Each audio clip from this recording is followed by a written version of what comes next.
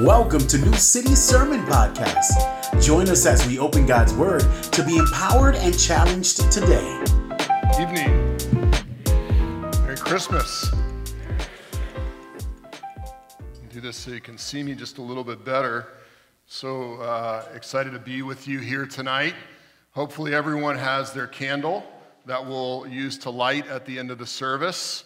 We are 100% safe here at New City. We have so many children that we don't want to burn anyone or anything, so we use these LED candles. I heard something interesting today that, I don't know if it's true or not, but they said that candy canes were actually invented by someone who was trying to keep children quiet in church. So I don't know, maybe someone could do some research for me on that, but I thought that was interesting. Innovation, right? So we're glad that you're here. If you do have kids and they're rowdy, that's okay. If they get too rowdy, you can be the judge of that. There's a cry room behind the sound booth there, and you can go and listen to the sermon there. We'll have it on for you, video as well as audio. So as we come into Christmas Eve, I want to challenge you to think about something, and it's this. We often see things, but we struggle to see the true significance of those things. We see things, but we struggle to see the true significance of those things. I heard a story recently about Banksy, the street artist.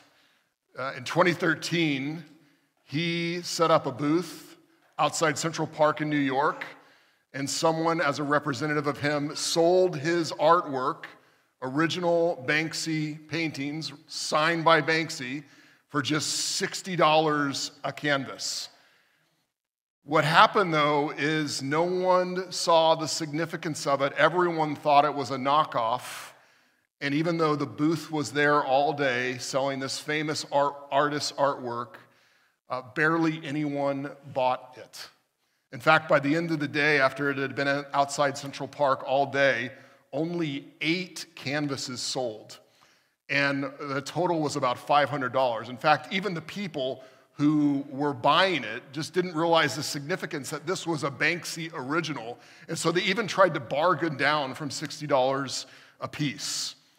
They saw it, but they didn't get the significance of it. So many people just passed by, not realizing that they had the opportunity to get an amazing piece of art by an amazing artist as a deal. That's much like us as humans, I think. I think we see things and we struggle to see the significance of those things. I heard another story through This American Life on NPR about the late writer David Rakoff, and he confessed that in his life he had often seen things but had not seen the significance of those things. He worked for a company in the 1980s that was in another country, and as part of that company's agenda, they set up this little thing where computers could talk to other computers. And on a network, you could get on a computer and talk to another computer. And in the 1980s, no one had really heard of this. And the writer, David Rakoff, said, this will never catch on. What kind of loser would log onto a computer just to talk to somebody? And so he literally quit his job. And that company that started that network-to-network computer talking became the internet. But because David Rakoff didn't see the significance of it, he wasn't able to grasp it. He also, 2 other things in his own life. He was at a dance club once in the early 80s, and there was this blonde singer who he thought was pretty lousy. And so he wasn't interested in the singer at all, but that singer would go on to become Madonna. And there again, he's 0 for 2 in seeing the significance of things. Third time in his life was when he had this manuscript pass over his desk, and he had to decide whether it was worth publishing or not. And he looked at it and he said, this is an easy pass. This is a horrible manuscript. This will never work. Well, what he ended up passing on was the book Men Are From Mars, Women Are From Venus, which went on to sell 15 million copies. He was 0 for 3. As humans, we struggle to see the significance of things. We see things, but we struggle to see their significance. As we come to Luke 2, I want to invite you to wrestle with the significance of this text, to wrestle with the significance of this story, the nativity story, the story of Jesus' birth. We see it, or at least we're reading it tonight, and I want you to ask the question, is there significance in this text? Significance for you, significance for your family, significance for the world. Some people struggle to see significance in this because they read this and they say, well, this is all a myth. This isn't a real story. This is just a legend that has been made up and put in the Bible. I mean, it has to be a legend, right? We're talking about the miracle of a virgin birth. How could this be real? And so many people take Jesus' teachings but don't examine the reality of the miracles surrounding him. But Luke wants us to see that this is absolutely a historical account. Though we might not be able to make sense of it, he says this in the very beginning of his book. He says, many have undertaken to compile a narrative about the events that have been fulfilled among us, just as the original eyewitnesses and servants of the word handed them down to us. Luke is unapologetically saying, this is no myth, this is no legend. It is as crazy and far-fetched as it sounds, but it happened in time, in space, and in history. God became man in this story. Through a woman who never knew a man, God became man. Now, in order to see the significance of this, you could just write it off. You could say, this is totally a myth, this is totally a legend, miracles are not possible. But Luke challenges you, examine it as history. Do your research, do your work. Many people believe this is a true story as Luke presents it, and their hearts have been captured by it. Not as a legend, but as something that really happened in our world.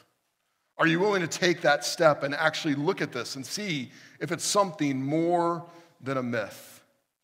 For me, and I know for many of you, your heart has been captured by it.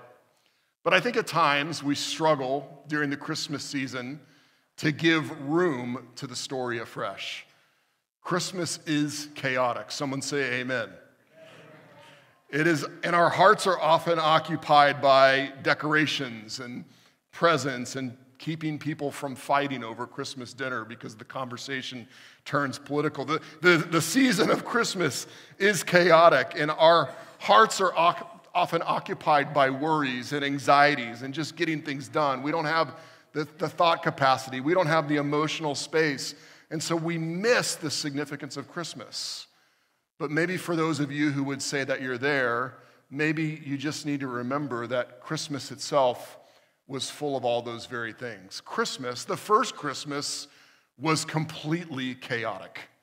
It was completely chaotic. Luke tells us in verse 4 of chapter 2, he reminds us that Mary and Joseph are on a journey. She is pregnant on that journey. They are not married. When they get to the place, she has to have the baby. There's no place to have the baby. And in the midst of all this, in the background of all of this, is that they are under the oppressive empire of Rome. They have no power, they have no control, they have nowhere to go. This story is completely chaotic.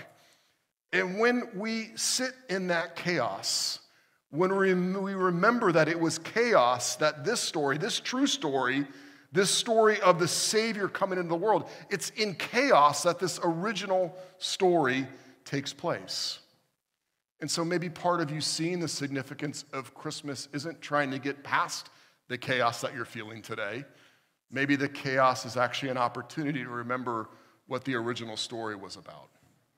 Steve Luxa puts it this way. He says, seeing how our mess of Christmas is actually the reason we have Christmas in the first place. God sent Christ for our joy in the midst of our chaos. So much of our own chaos is caused by the brokenness inside of us, by sinful humanity, but that's the very reason that Jesus came. Jesus came and entered our chaos. And so whether you're experiencing family dysfunction this week, or the stress about gifts and money, or your cat's attacking the tree again,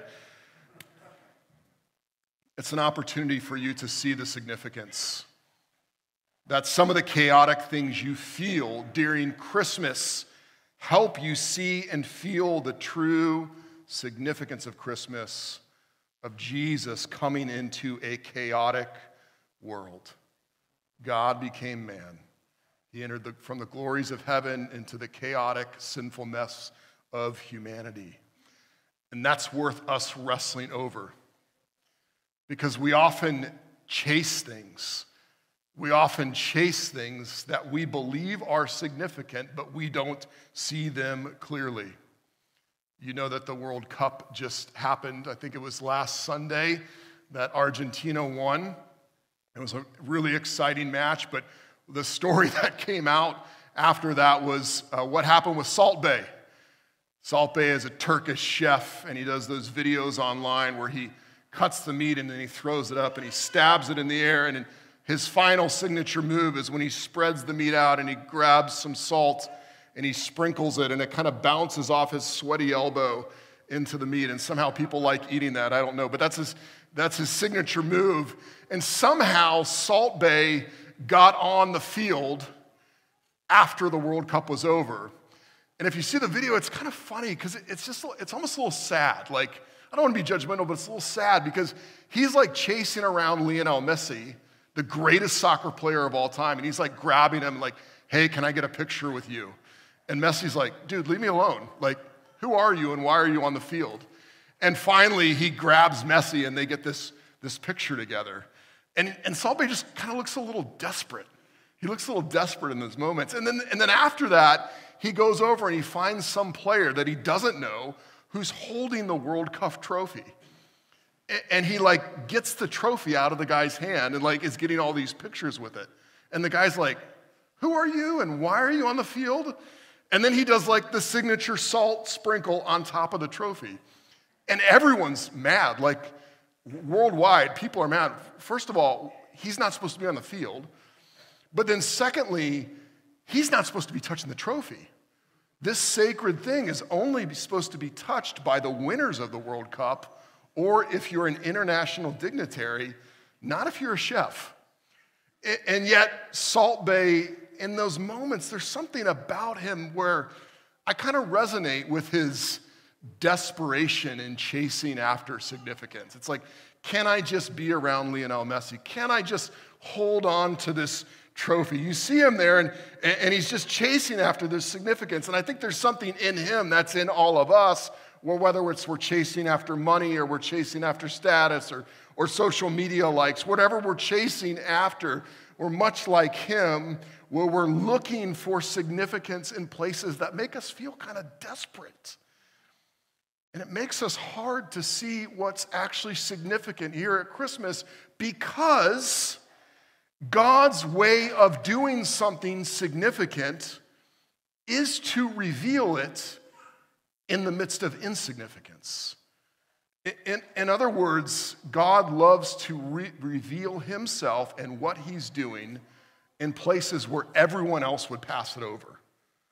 I mean, in the story that we've read, he announces the message to shepherds, people who care for animals. Now, in our culture, we would know for sure a shepherd would probably smell, but what you need to know about shepherds in that culture was that they were on the bottom end of the social totem pole. They were down there. They were seen as dishonest because if a shepherd brought his flock through your property, stuff would go missing because they had sticky fingers. And therefore, if there was a court thing that needed to happen, people did not trust shepherds to give a testimony. They were seen as dishonest. They were despised. They were not liked. And yet, here's this bizarre historical event, the greatest event that has ever happened, the most significant event that has ever happened, and God chooses to tell who? Shepherds. God loves to reveal significant things to the insignificant. And so the angels show up and show the light show of light shows. And the glory of God is revealed. The glory of God, which is held for the sacred temple. That's the only place that the glory of God is supposed to be shown. But God chooses to show it to shepherds, the least significant, These farmhands. And no one else sees it except them. It's quite amazing. But then, just so we get the point, the angel says that we proclaim to you. In other words, the message is for these shepherds. Good news of great joy for all people, that today in the city of David, a Savior was born for you. He is the Messiah. He is the Christ. He is the Lord. He has come. And this significant message is announced to these insignificant people.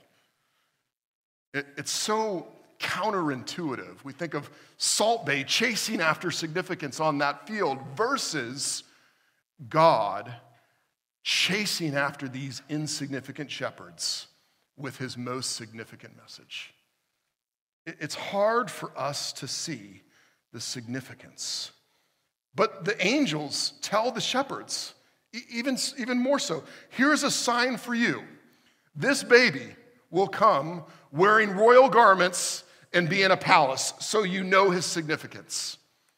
But that's not what he says. That's not what the angel says. The angel says you will find him wrapped in cloth, like rags, and lying in a manger where animals eat out of. How obscure could this Savior of the world be? As humans, we see things, but we struggle to see the significance of those things. But this Christmas, it's worth you taking the time to look again at Jesus, the one who was born of the Virgin Mary, God become flesh, who came to the earth through a miracle, a supernatural miracle that had never happened before and will never happen again. This one-time event, because this was the one who had come to die. This is the one who had come to reconcile you to God. Through living the life you should have lived and dying the death you should have died, by his life you will live. When he went to the cross, he died in your place, so that when you believe in him, when you turn to him, you will have eternal life. And seeing that at Christmas, nothing could be more significant for you. So let me encourage you. Take the time not to rush by this, but to see the significance of Jesus by knowing what to look for, because it is to you and it is for you, just like it was for the shepherds. Our story kind of winds down in verse 15. When the angels had left them and returned to heaven, the shepherds said to one another, "Let's go straight to Bethlehem and see what has happened, which the Lord has made known to us." They hurried off and found both Mary and Joseph and the baby who was lying in the manger. After seeing them, they reported the message they were told about this child, and all who heard it were amazed at what the shepherds said to them. God has this funny way. The shepherds whose testimony wasn't valid in a court of law are the ones who are telling everybody about Jesus. God loves to show his significance and the significance of Jesus in the midst of insignificance. Maybe you're here today and you're just busy. Slow down. Slow down in the midst of the chaos. Be reminded that Jesus entered in and came into our chaos. But maybe today you're chasing after significance. You're chasing after something else. Wrestle with the God who chooses to show the significance of Jesus in the midst of obscurity. Whatever you are, whatever your plans are tomorrow, don't let this moment pass without making room for Jesus in your heart. Thank you for listening to New City Sermon Podcast. For more information, check us out at www.newcityhh.com. We'll see you next week.